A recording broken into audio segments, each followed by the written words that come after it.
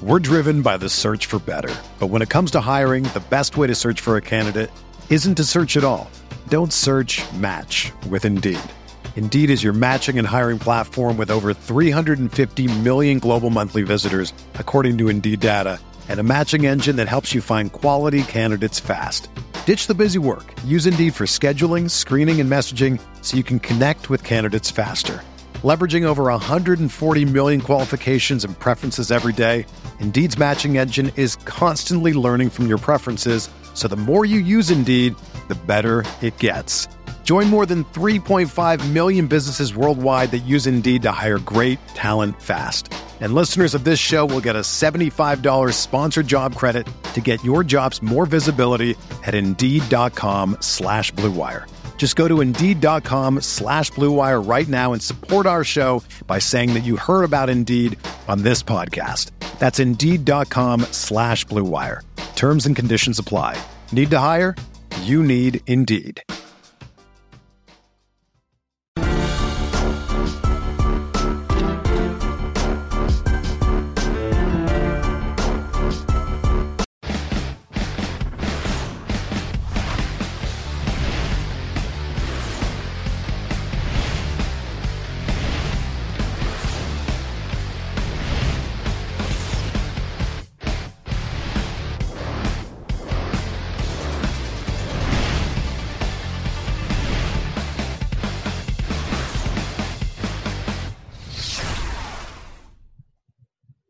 Hey, what's up, Roto-Grinders, and welcome to Sharp DFS Analysis here on Rotogrinders.com. My name is Chris Tremino. We're back for Week 15. We've got the full crew back. I am the Brett Hundley of this crew. My name, like I said, is Chris Tremino. And joining me, we've got the Aaron Rodgers of our crew, Warren Sharp, back this week. Warren, what's going on? I am rocking the Aaron Rodgers-esque mustache, I guess. I'm doing great. Happy to be able to talk again and do the show with you guys. Looking forward to breaking down some games this week. Thankfully, I was able to keep us in playoff contention while you were out. So we'll have to talk about that and many other things this week. And also joining me, we've got the MVP, so to speak, of this broadcast and other broadcasts. As you know, you can find him on the DFS MVP podcast and over on 444.com. He's a senior DFS editor. He's Chris Raybon. Chris, what's going on? What's going on, guys? Can't believe we're almost done with the season, Week 15, man. It's been going quick. Yeah, running out of chances to get out there and find yourself at the top of a leaderboard. So let's not mess around here. Let's get right into figuring out what to do this week. And, of course, we start off our show every single week with a little bit of talk on strategy. Warren, it's been a couple weeks since we've talked, but it's the end of the season, like Chris said, and we're going to have to take some different things into consideration as we try to project these totals.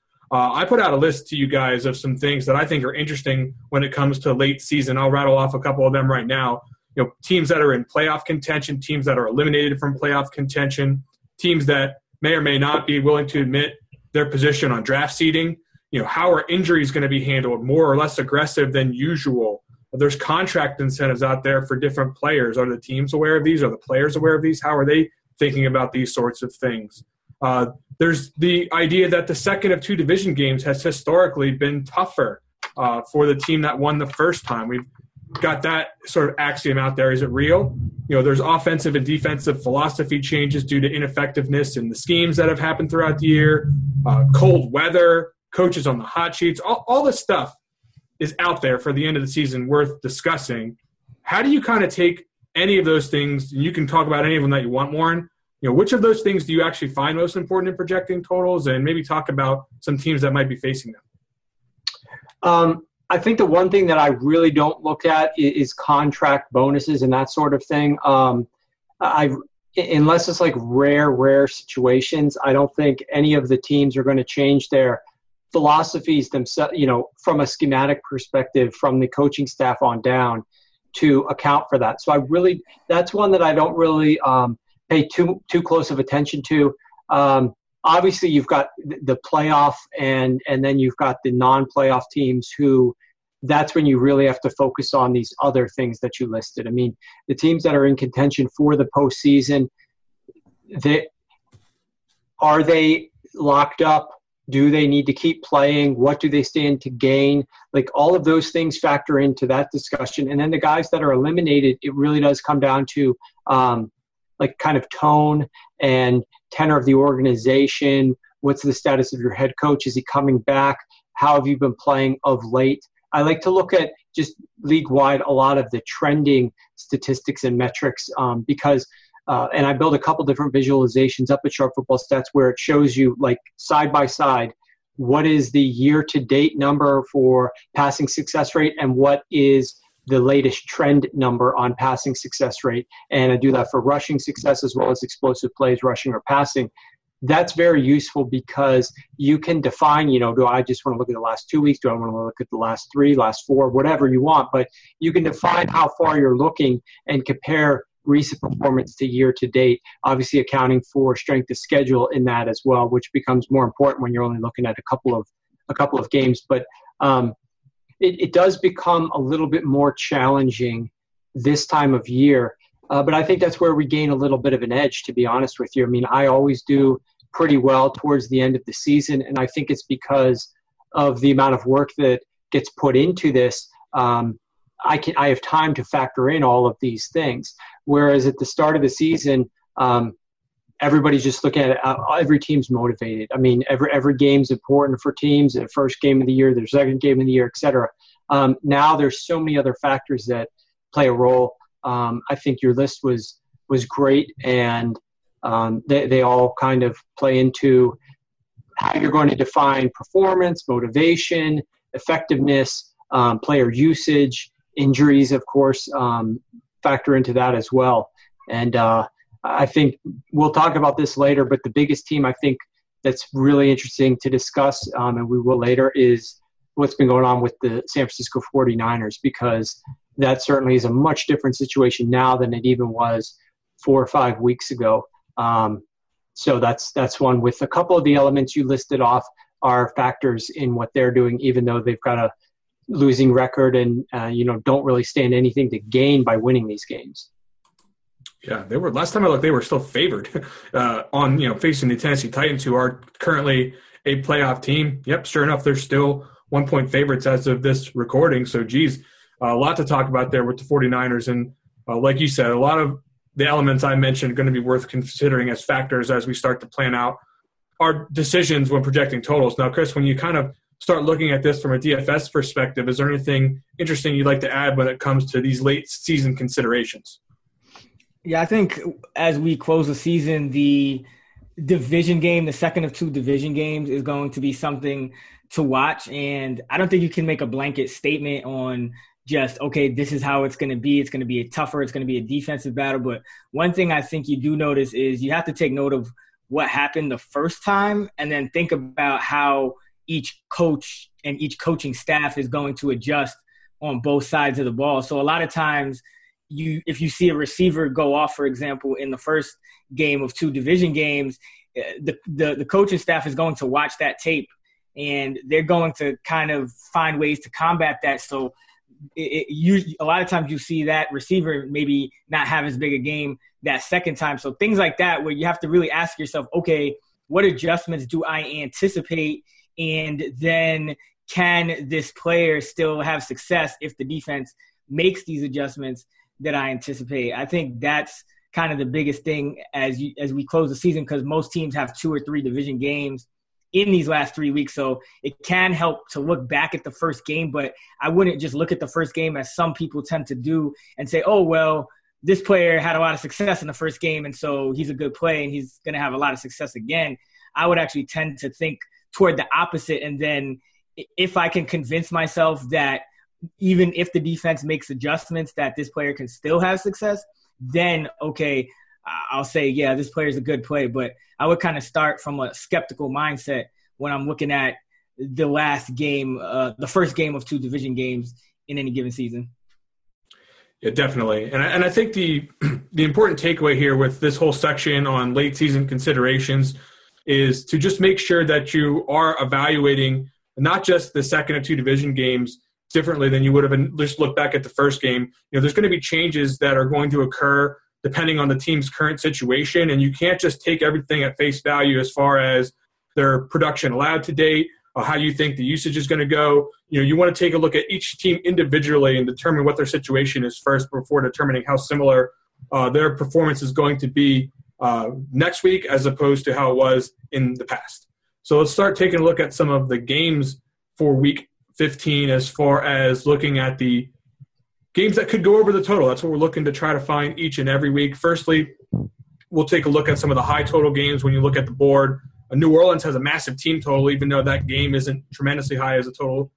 New England-Pittsburgh is something that's going to attract a lot of attention, and I think the situation on Monday night, Atlanta and Tampa Bay, has a reasonably high total. Could be some points scored in that game as well. You've got Philadelphia and the Giants as a low total game, Miami-Buffalo, Houston-Jacksonville, Baltimore-Cleveland. Those are 41 and below type totals as far as what I'm looking at on the board right now.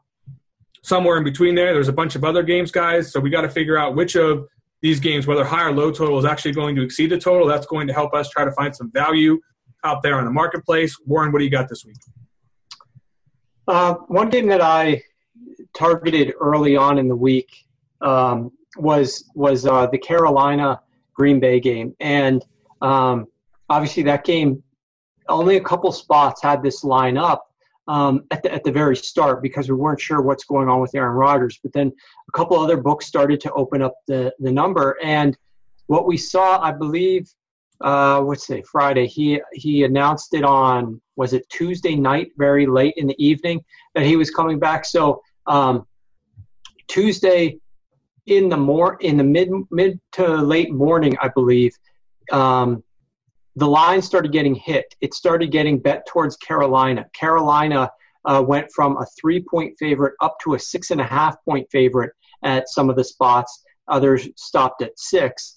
And the total moved from 45 down to 44.5, and at some spots 44. And obviously this is an indicator of one or two things. Either somebody knows something and they're betting based on what they actually know, or they are forecasting that this could happen. And if they bet Carolina now, then they can come back and take Green Bay later and have a really nice middle or edge in terms of the line value that they got. So that's obviously what ended up happening. Aaron Rodgers announced on Instagram really late in the evening, I believe it was around 10:30, 10:15, that he was coming back. And I notified some of the guys that I work with, look, I'm going to keep you guys posted on this game because at 44.5, even I said there's 44s out there. I would go as high as over 45 right now. If Aaron Rodgers announces that he's back, we're jumping on that over as soon as possible. And actually played out perfectly because it wasn't as if Adam Schefter broke the news and everybody got it at once. Rodgers just posted it on Instagram.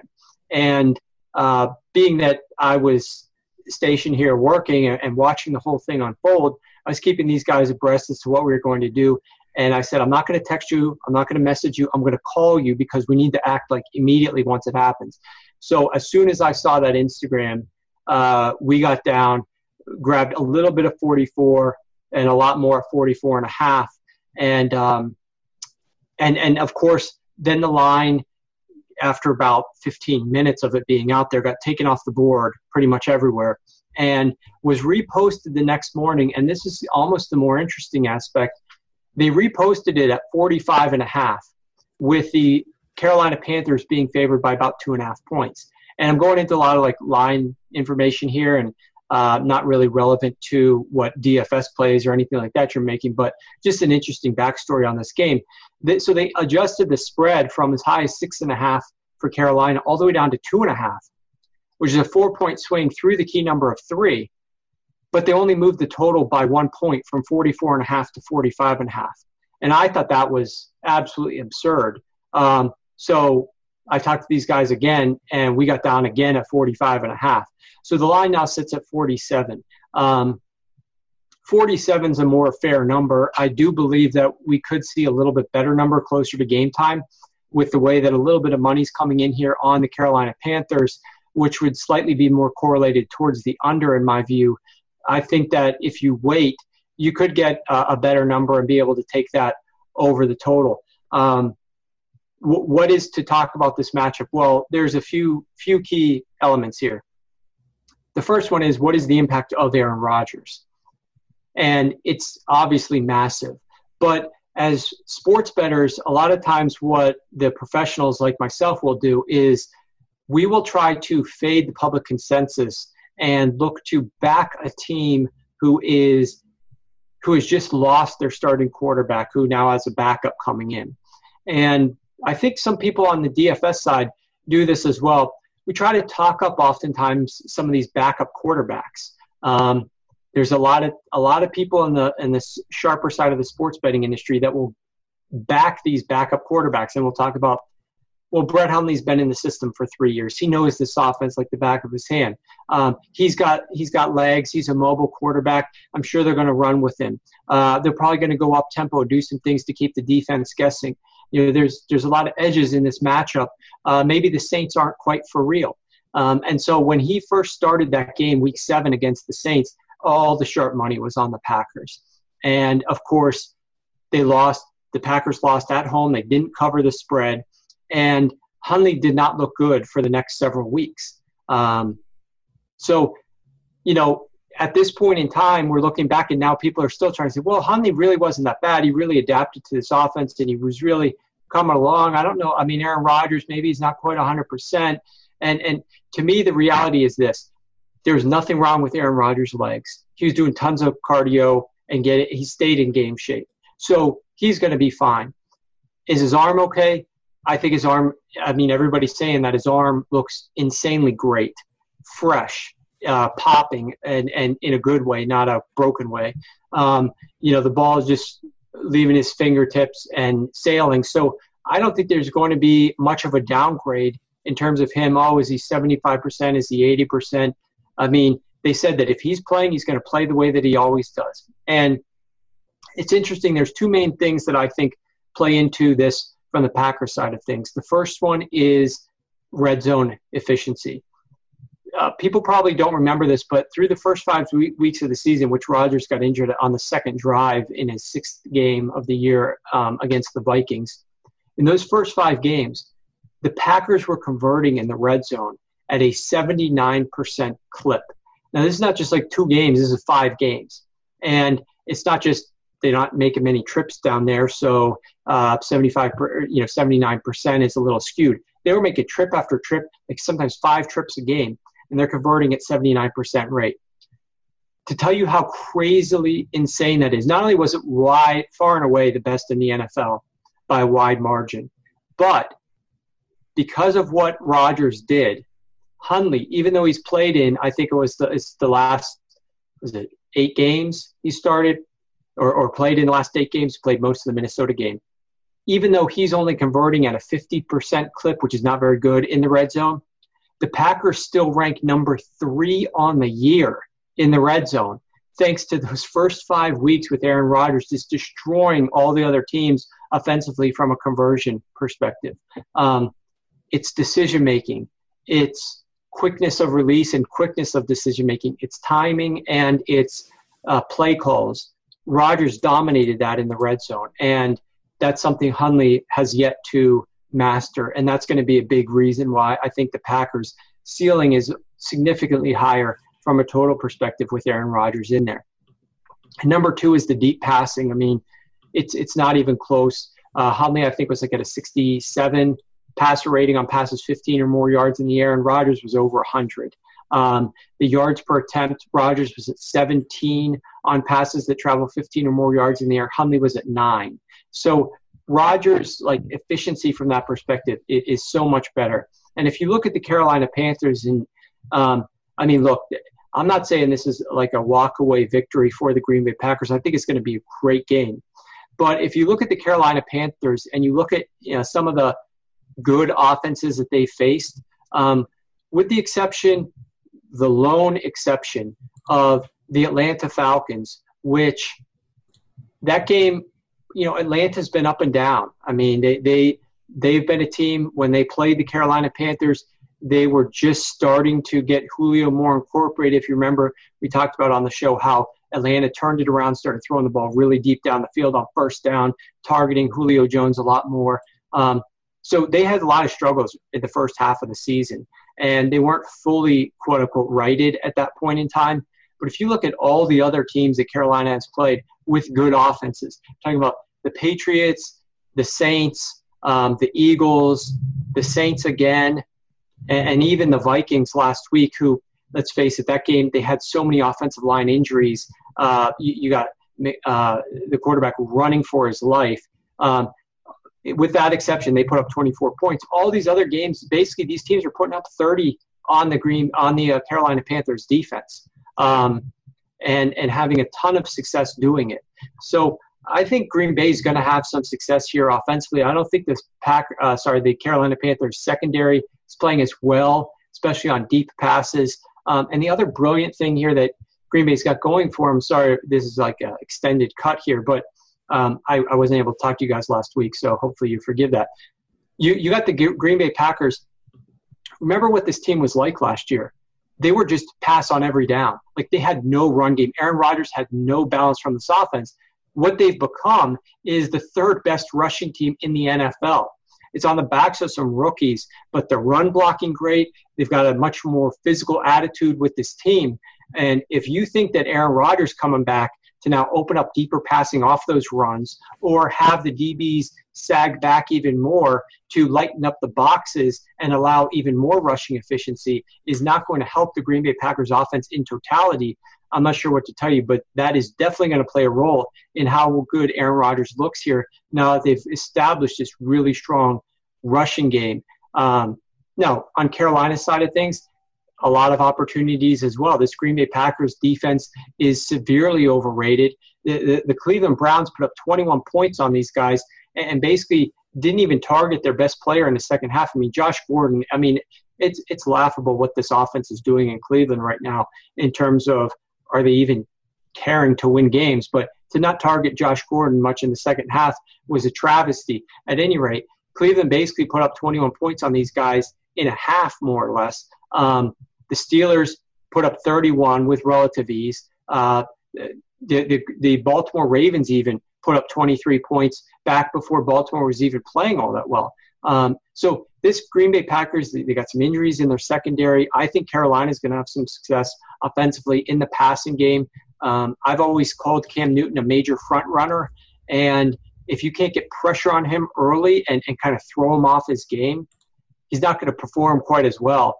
And right now, the Green Bay Packers, they have been somewhat successful in their pass rush, but I trust Cam Newton's ability in terms of being one of the few sort of mobile quarterbacks. If you look at the slate that Green Bay has faced this year, with the exception of Russell Wilson in week one, they're playing a lot of stationary pocket passing type QBs.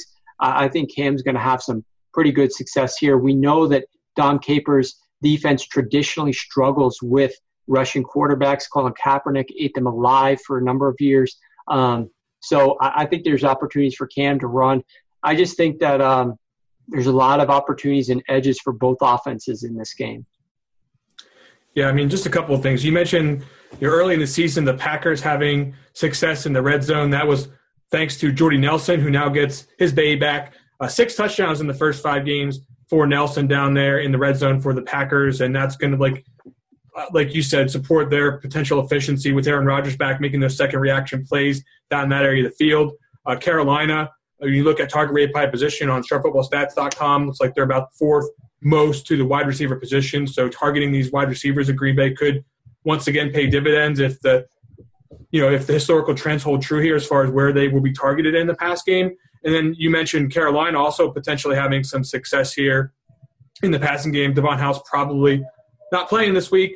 I didn't think he was going to play last week. Of course, Demarius Randall, as we know, not fit to hold Josh Gordon's jockstrap.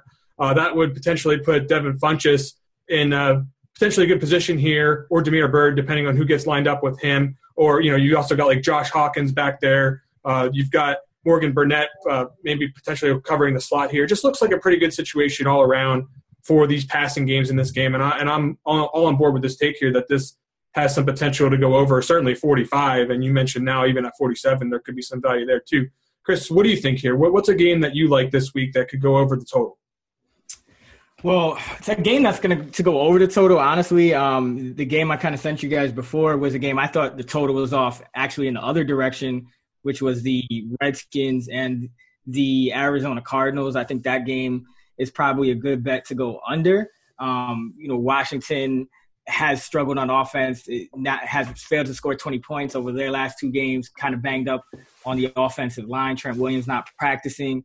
And then for Arizona, they just put their left tackle on the injured reserve, Jared Veldheer, and he was their best offensive lineman among a group of really poorly graded offensive linemen by Pro Football Focus. So I think that's a game that will go over the total, but I can go ahead and jump into a game that I like the favorite. I mean, I like the underdog in this game, but I also think the game, because of that, has a chance to go over the total, and that is the Los Angeles Rams going to Seattle. I don't think that going to Seattle is going to be as tough as it once was for opponents, considering the state of Seattle's defense. You have no Richard Sherman. You have no Cam Chancellor. Now it's looking like KJ Wright is not going to play this week. He's a key piece in the middle for them. And also Bobby Wagner might not even play. He's going to try, but we don't know how healthy he's going to be even when he's out there. So I think the Rams, they're getting Robert Woods back this week. Let's not forget that he was their leading receiver. So that's actually a big piece that the Rams are getting back. And in the first meeting, it was a 16-10 game that the Rams lost, but they could have easily won that game, turned the ball over 5 times, outgained the Seahawks by over 100 yards in that game, but just happened to turn it over a bunch, including Todd Gurley fumbling out of the end zone right at the 1-yard line for a touchback. So I think the Rams are a team that you don't want to sleep on. I don't think Sean McVay is going to allow them to score 10 points against a team twice, especially against a team that's significantly more banged up than they were earlier in the year when they met the first time. So I think you can maybe have a sneaky good game for somebody like Jared Goff. I think Robert Woods is in a good spot. He's going to get to run some routes on Sherman's vacated spot. Byron Maxwell has been there. He's been struggling in there. You still got Sammy Watkins. You still got Cooper Kupp. And, of course, you have Todd Gurley, who, he's kind of proven that he can produce in any given matchup against any defensive front over these past few weeks, has faced some tough matchups, and he's produced. So I think this is a good spot for the Rams, and I think they can score some points. And we know Seattle's going to be able to score points. Russell Wilson has just been incredible over these last 9 weeks.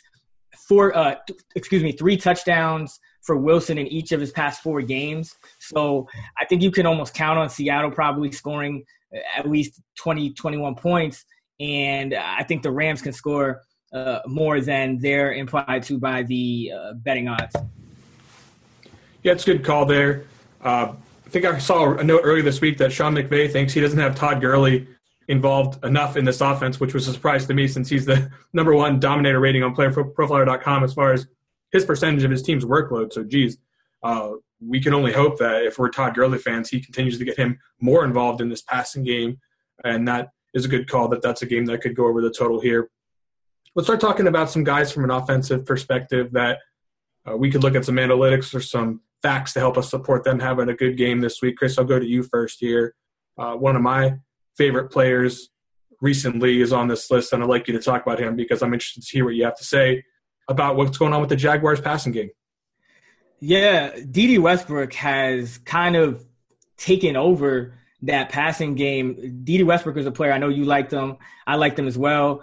Going back to the preseason, I think he led the preseason in receiving yardage, had a couple of big plays, and just flashed on film all preseason long.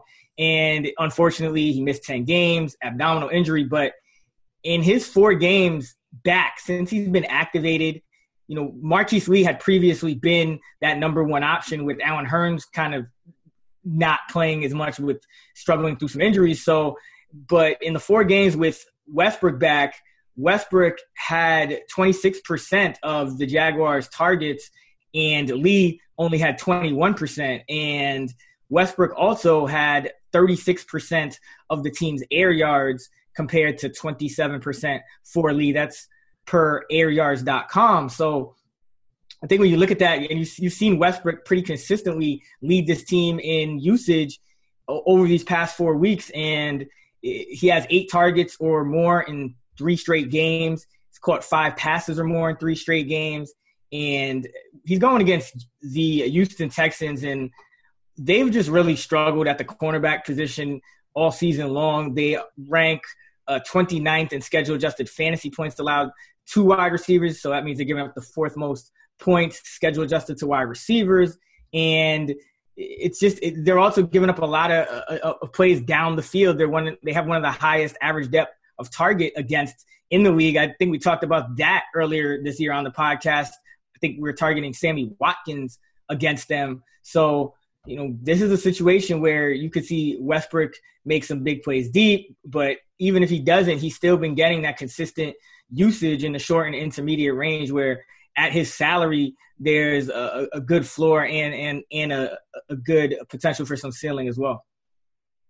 You talk about 36% share of team air yards, and maybe not everyone knows what that means. So let me help translate that for those of you who aren't really into the air yards or really understanding who that puts him in company with. That puts him in company with guys like Thielen, Hilton, Funchess, Marvin Jones Jr., Devontae Adams, all guys that are having excellent seasons for their respective teams. So just to give you some context, that doesn't really mean anything other than the fact that he's being used in his offense in the last couple of weeks the same way those guys had for the season been used in theirs, and those guys are all having great NFL seasons. So hopefully that will translate to production down the road for Dede Westbrook, and that we think that air yards is a pretty good indicator of that.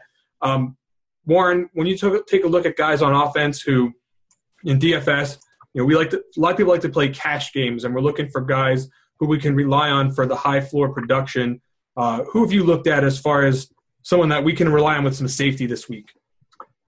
I think one of the biggest slam dunks has to be Le'Veon Bell, but the reason why, he's obviously priced accordingly. So let's not pretend like we're finding some diamond in the rough here. But I think one of the reason why I wanted to talk about him during this segment is because I find this decision to be the singular most important decision for any team this weekend in terms of in a big game, what they choose to do offensively, which would change whether or not this team wins or loses. And personally, I feel like if the Pittsburgh Steelers do not change their philosophy drastically over what they've been doing the past month, they will lose this game. But if they adapt to the weakness of the Patriots, they will win. And the weakness of the Patriots is by far the run defense. If you look at, again, season-long metrics, the Patriots are 30th and they're 24th against the pass and dead last against the run. But we don't want to talk about season-long metrics right now. We want to know what current form this team is in. And if you look at when they sort of had more of a defensive resurgence, which ironically started against a pretty good offense, the LA Chargers, back in Week 8, and what they've done after their bye week and since, this is a team that is top 5 in pass defensive efficiency in terms of success rate allowed, and in particular on third downs, where they're only allowing 27% of passes on third downs to convert first down, which is an astronomically low number and is the best in the NFL. It's going to be very difficult for the Steelers to do what they've been doing, which has been 72% pass, including 73% when the game is within one score. That's going to be extremely difficult to do against this New England Patriots defense because you're giving up all this efficiency and edge that you have on the ground with Le'Veon Bell, where the New England Patriots are terrible defending the run. Not only season long, but also in that recent time span, they've gotten so much better defending the pass, but they've completely stayed consistent with terrible run defense. They rank dead last in the NFL. And in particular, on third downs, they're allowing 72% of third down runs to turn into first downs. Now, 72% of runs turn into first downs on third. 27, like the opposite numbers, just flip the numbers around. 27 versus 72. It's a massive difference in terms of effectiveness. So what does that mean for the Steelers? Well, they have to get into third down situations where they can run or pass. And the best way to do that is to be productive on early downs. And I'm not advocating going 55% run here. But they can't be 72% run. They can't be anything more than, in my opinion, in neutral situations, 57 to 59% pass. Okay, they have to be 45% ideally run in neutral situations to have the best chance of success, because not only does it attack the distinct weakness of the New England Patriots, but it also allows your offense to chew up the clock, to keep Tom Brady on the bench, to wear down a defense and keep them on the field, and to freshen up your defense, which inevitably we all see the numbers that Tom Brady's done against the Steelers' defense. It's been incredible. So I love Le'Veon Bell this week in terms of what his ceiling could be. The question mark, and this is what we've discussed on the show numerous times, Chris, is what will the coaches decide to do? Because I have no idea. From my experience, the Pittsburgh Steelers are one of the worst teams at playing to an opponent's weakness. They're one of the worst teams at scheming and game planning, especially in big games. This coaching staff. Now, Bill Cowher's staff before that, and Bruce Arians and some Ken Wisenhunt stuff, that was a little bit different. But this staff right now is terrible at game preparation. This is why they always are losing games that they should win against crappy opponents, why they play down to the level of competition against opponents. They simply think in an arrogance, in my opinion. We've got great players. We've got Lev Bell. We've got Ben. We've got Antonio. We've got all these other studs at receiver. We're just better. We'll just do what we do. Let's do what we do. And instead of game planning, and that leads to games like we saw against the Jacksonville Jaguars. If you remember that game, that was the game we said, it's a Lev Bell smash spot. They play number one pass defense, the NFL's worst run defense, hand the ball off to Le'Veon early and often and have some success. And what ends up happening? The Jaguars do a great job, really try to come down and control Le'Veon in the first 7 minutes of that game, hold him down a little bit, and the Steelers completely go away from the run.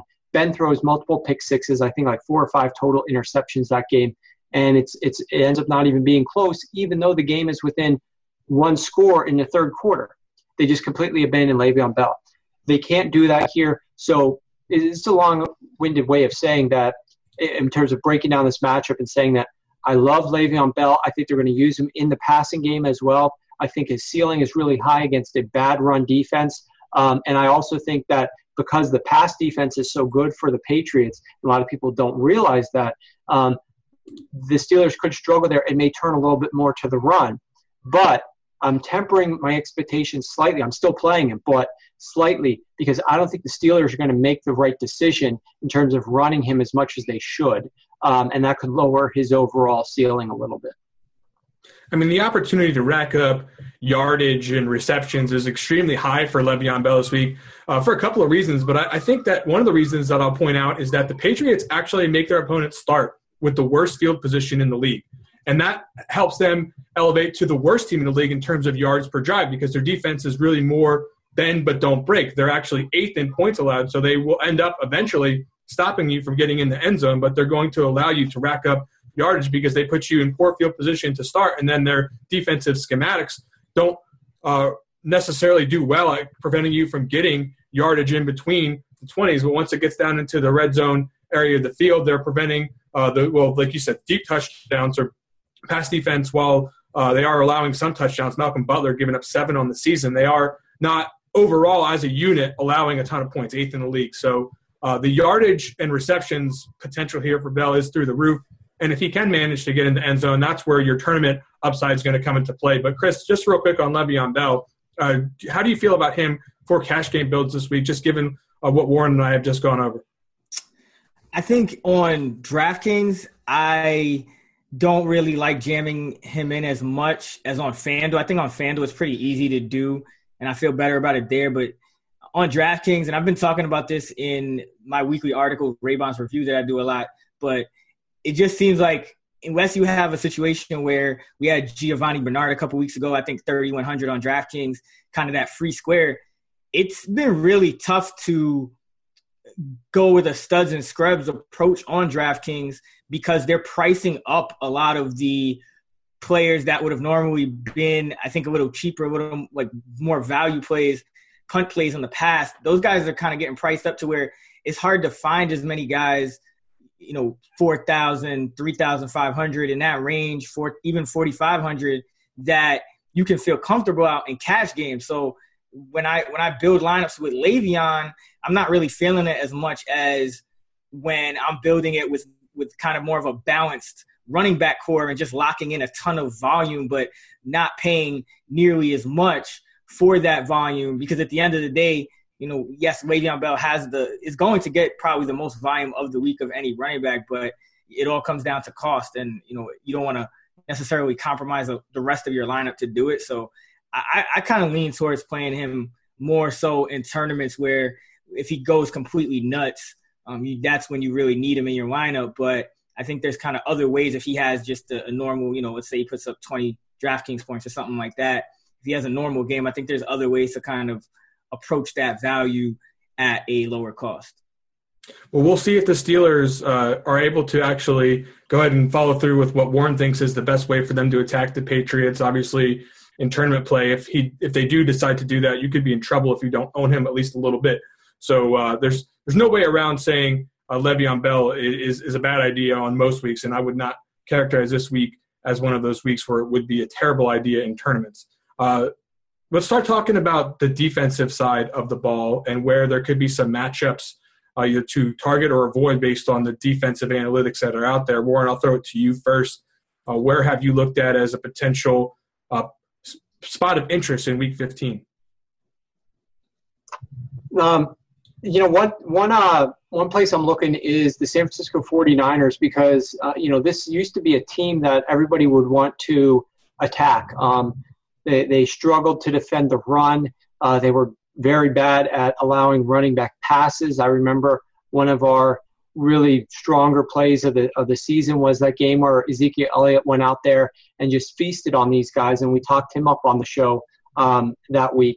But the reality, and this is where I love doing this show and talking about kind of more I don't know if it's obscure, but holistic discussions as opposed to specific, details that will help you maybe just this week. The reason why the 49ers defense has gotten so much better has been as a result of their offense playing better. And it just talks to how the defense can rest. The defense then looks better. The offense on the other team is forced into doing certain things when you're trailing that you don't have to do when you're winning. So when the 49ers offense was doing absolutely nothing and other teams had a lead, then their whole playbook is open to do all types of things to get more creative against the 49ers. But when the 49ers are actually dictating the game, then the opposing team is forced into certain situations. And what have we seen? We've seen this defense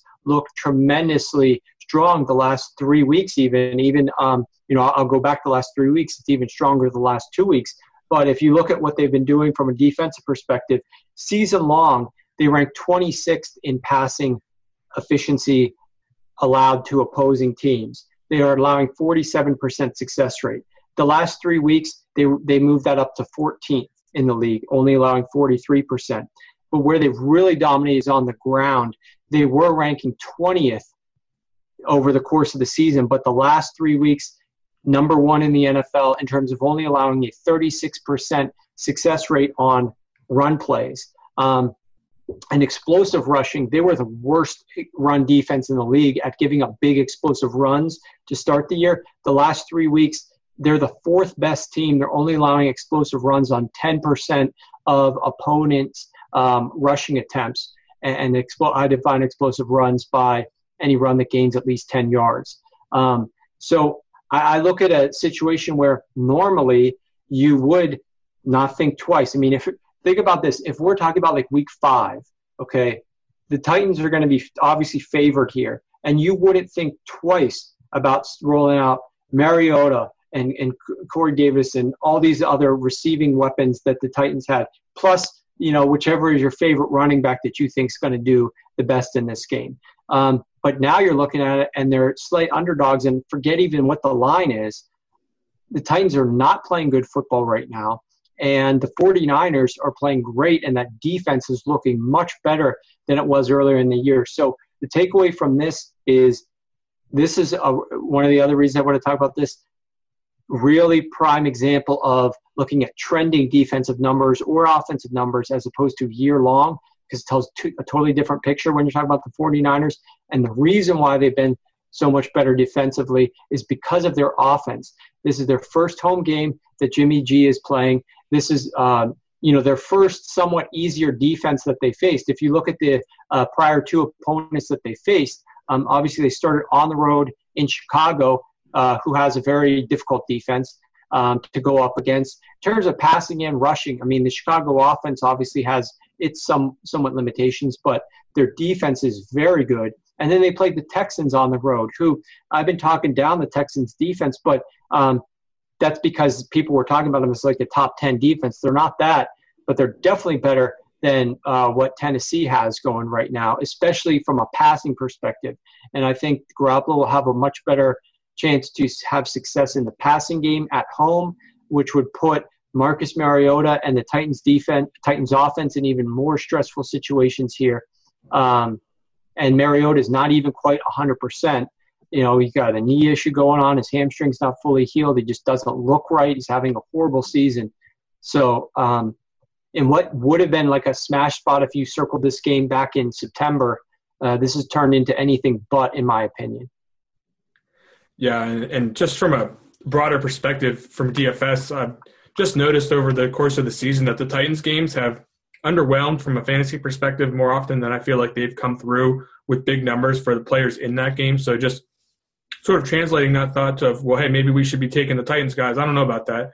Mariota has not shown us the capability that we think he's, at full potential able to produce for us. And we've also seen the backfield underwhelmed. There's just a lot of reasons for disappointment in Tennessee from a fantasy perspective, and I don't mind staying away from them if you think that the 49ers defense is improved, like you say.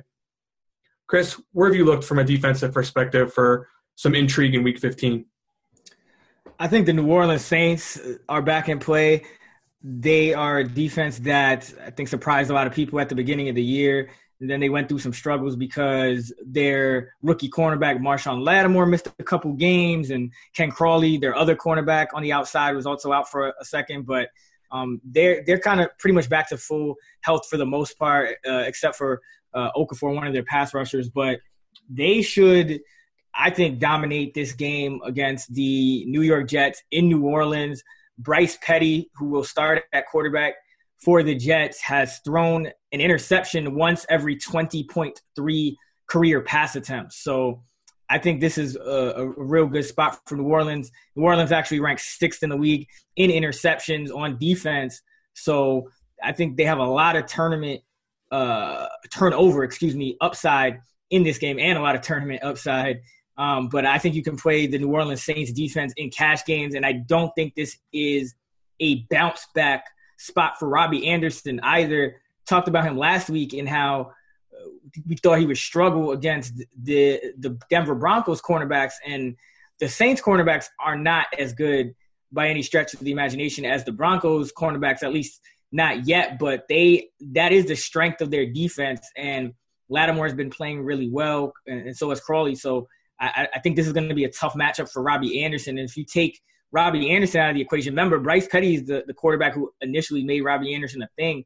They had that whole preseason bromance going on, and that kind of translated to the regular season last year. But if Petty can't really have success going to Anderson, then it's going to be difficult for the Jets to have success on offense, because you can bet that New Orleans is going to dare them to throw the ball down the field with Bryce Petty, because they do have those cornerbacks on the outside. So, if they're not able to have success and they're able to cover up, it's going to they're going to have more resources to devote to the running game, and you're going against a very turnover-prone quarterback on the road in his first start of the season. So I really like the New Orleans Saints defense this week.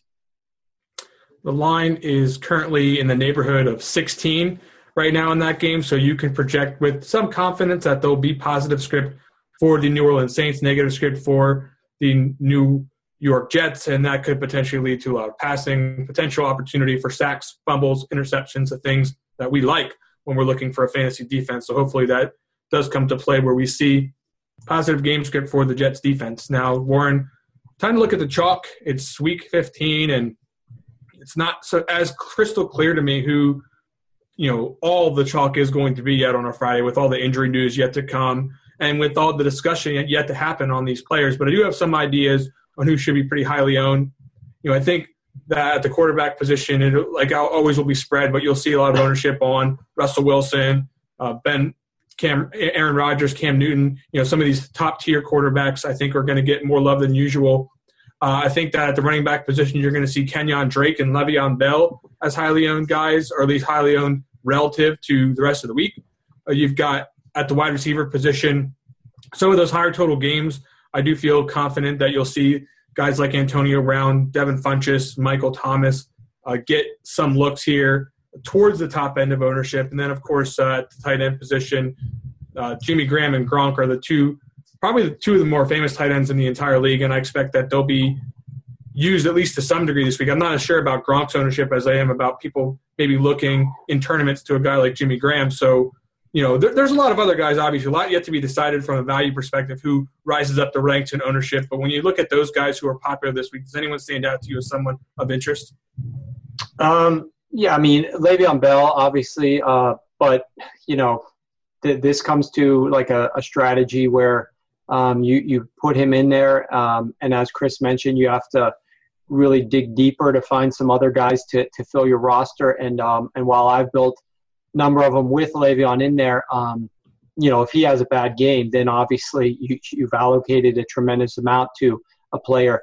The other concern with him, he did have like a little bit of a knee tweak, and his rushing did not look nearly as great and as forceful after that. But from what I've seen in the practice reports, he hasn't missed any time whatsoever. So hopefully, you're assuming that that's okay, but there is that slight caveat that, something with his knee could be affected if he gets hit again there or something like that. So, and I won't argue against what I think Chris brought him up earlier, if I'm not mistaken, with, I guess it's, can't go wrong either way saying I think Chris brought it up because you're both Chris, but Devin Funchess, I think he's in a great spot as well. Yeah, good call there on Funchess. Now, the concern is when you look around that passing game, if Greg Olson's not fully healthy, there's not a lot of options you can look to take away in the passing game. If you're looking at trying to funnel away from Devin Funchess, you could probably try to do it. The benefit is that he is much taller than the people who will be trying to cover him on most occasions, and he does have that length advantage to where you could throw him open. But needless to say, Funchess is in a good spot when you take all things into consideration. Chris, when you look at the chalk this week, any guys that I didn't mention or anyone on that list that you find interesting?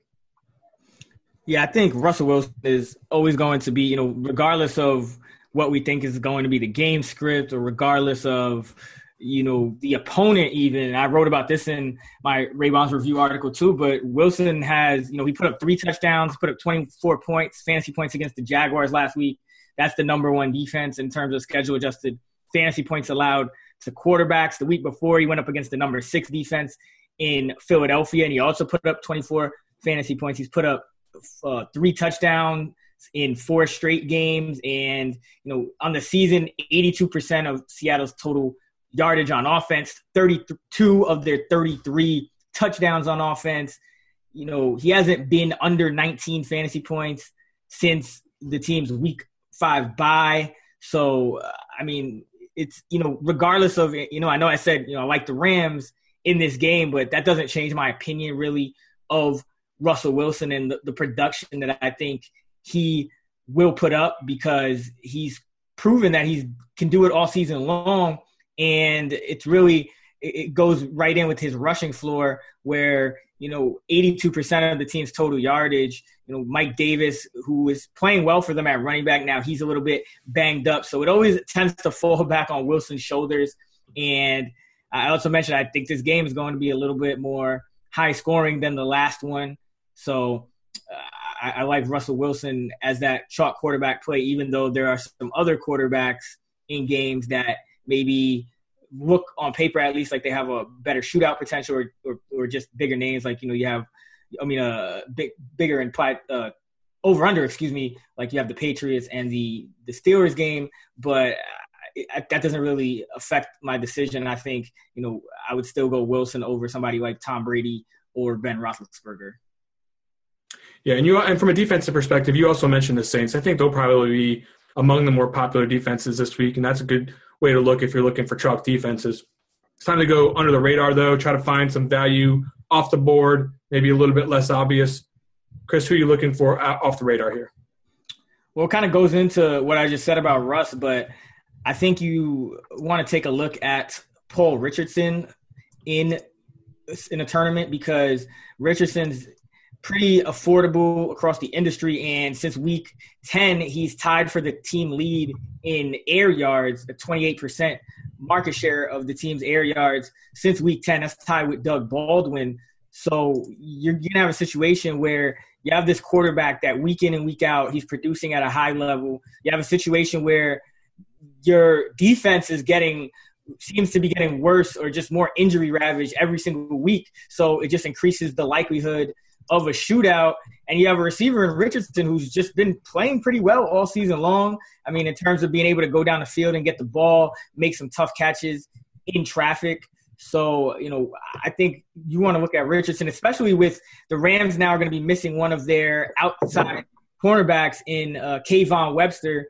So they're going to be a little thin at that cornerback position. And I always like those situations, even if it doesn't directly translate into a player matching up against another lesser corner.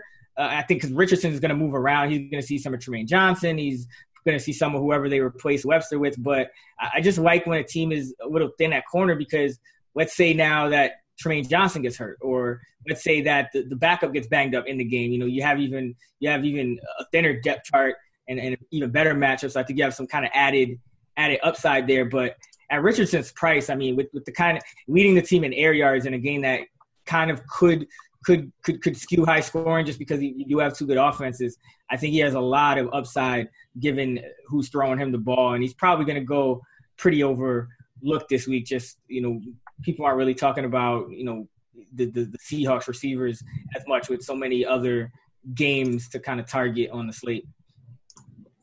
Yeah, nice call there. That's going to be interesting to watch that game. Going to be a big fan from an NFL perspective, seeing what happens there. And the outside receivers are definitely never going to be all that popular for the Seahawks. I think all the attention goes to other receivers in that offense on the vast majority of weeks, and I don't think this week's going to be any different. Warren, under the radar, who you got? Well, just one comment on that Seattle game, and I don't disagree with Chris's take on Richardson, but I just want to say that pay close attention to the weather because I was just checking the latest forecast, and during this 6-hour time frame from I believe it's 10 a.m. local time to 3 p.m. Local time or so, they're expecting some, which would be during this game, obviously the last half of that, they're expecting some pretty heavy rain, not even like light rain, but pretty heavy soaking rain. But whether or not that actually happens, these types of things, you always want to be cautious a little bit because these fronts and these systems, they can move through faster than what's expected.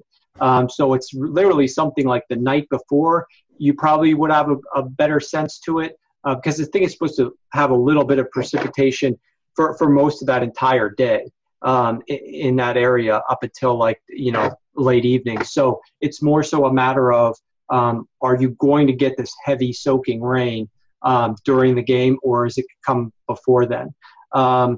But a guy that I was finding somewhat intriguing was Jerick McKinnon for the Minnesota Vikings.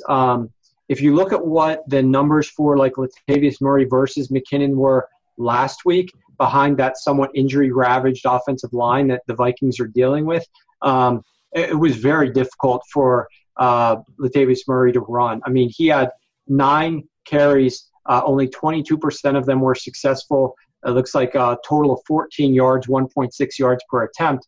Jerick McKinnon, 7 carries, but a 71% success rate, 46 yards and 6.6 yards per attempt.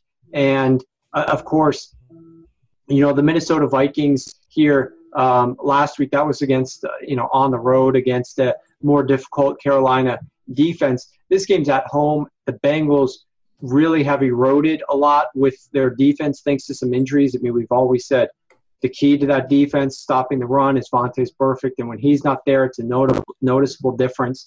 They're a huge favorite. They're playing at home, should have the lead, and because their defense is so good to help limit what the Cincinnati Bengals will do offensively, who were just shut out at home, not shut out literally, but figuratively, by the Chicago Bears.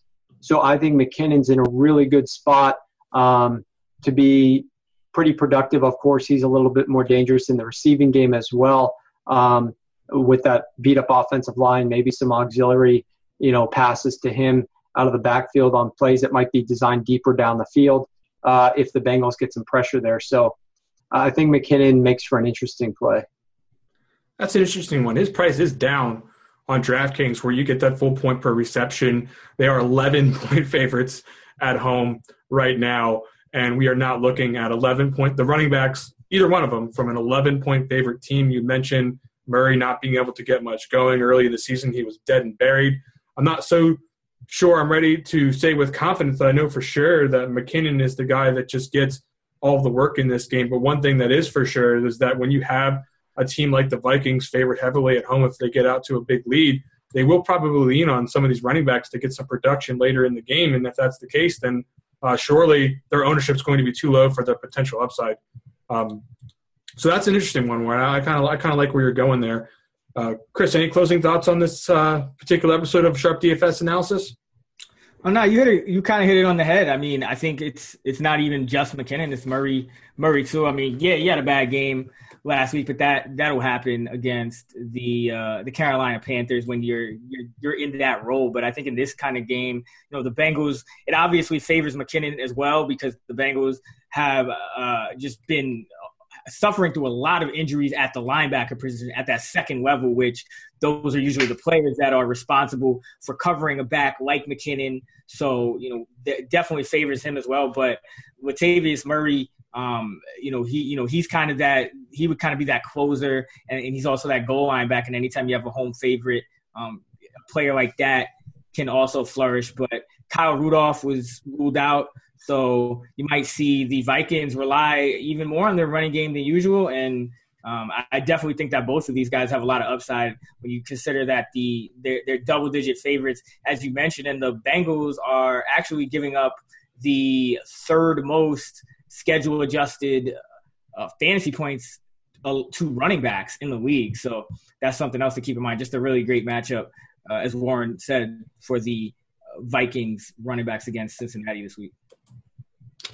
Guys, that's going to do it for the show. Thank you to Warren Sharp. You can find his work, Sharp Football Analysis and sharpfootballstats.com. You can find Chris Raybon, 4for4.com. And I mentioned earlier in the show, the DFS MVP podcast, always a great listen.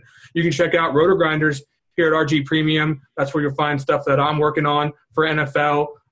Get all the sports for one price. I think it's a pretty good deal. And when you combine all of the resources we just mentioned on the show, it's going to be pretty tough for you to have all that tough of a go in DFS if you're listening and learning from all these great minds.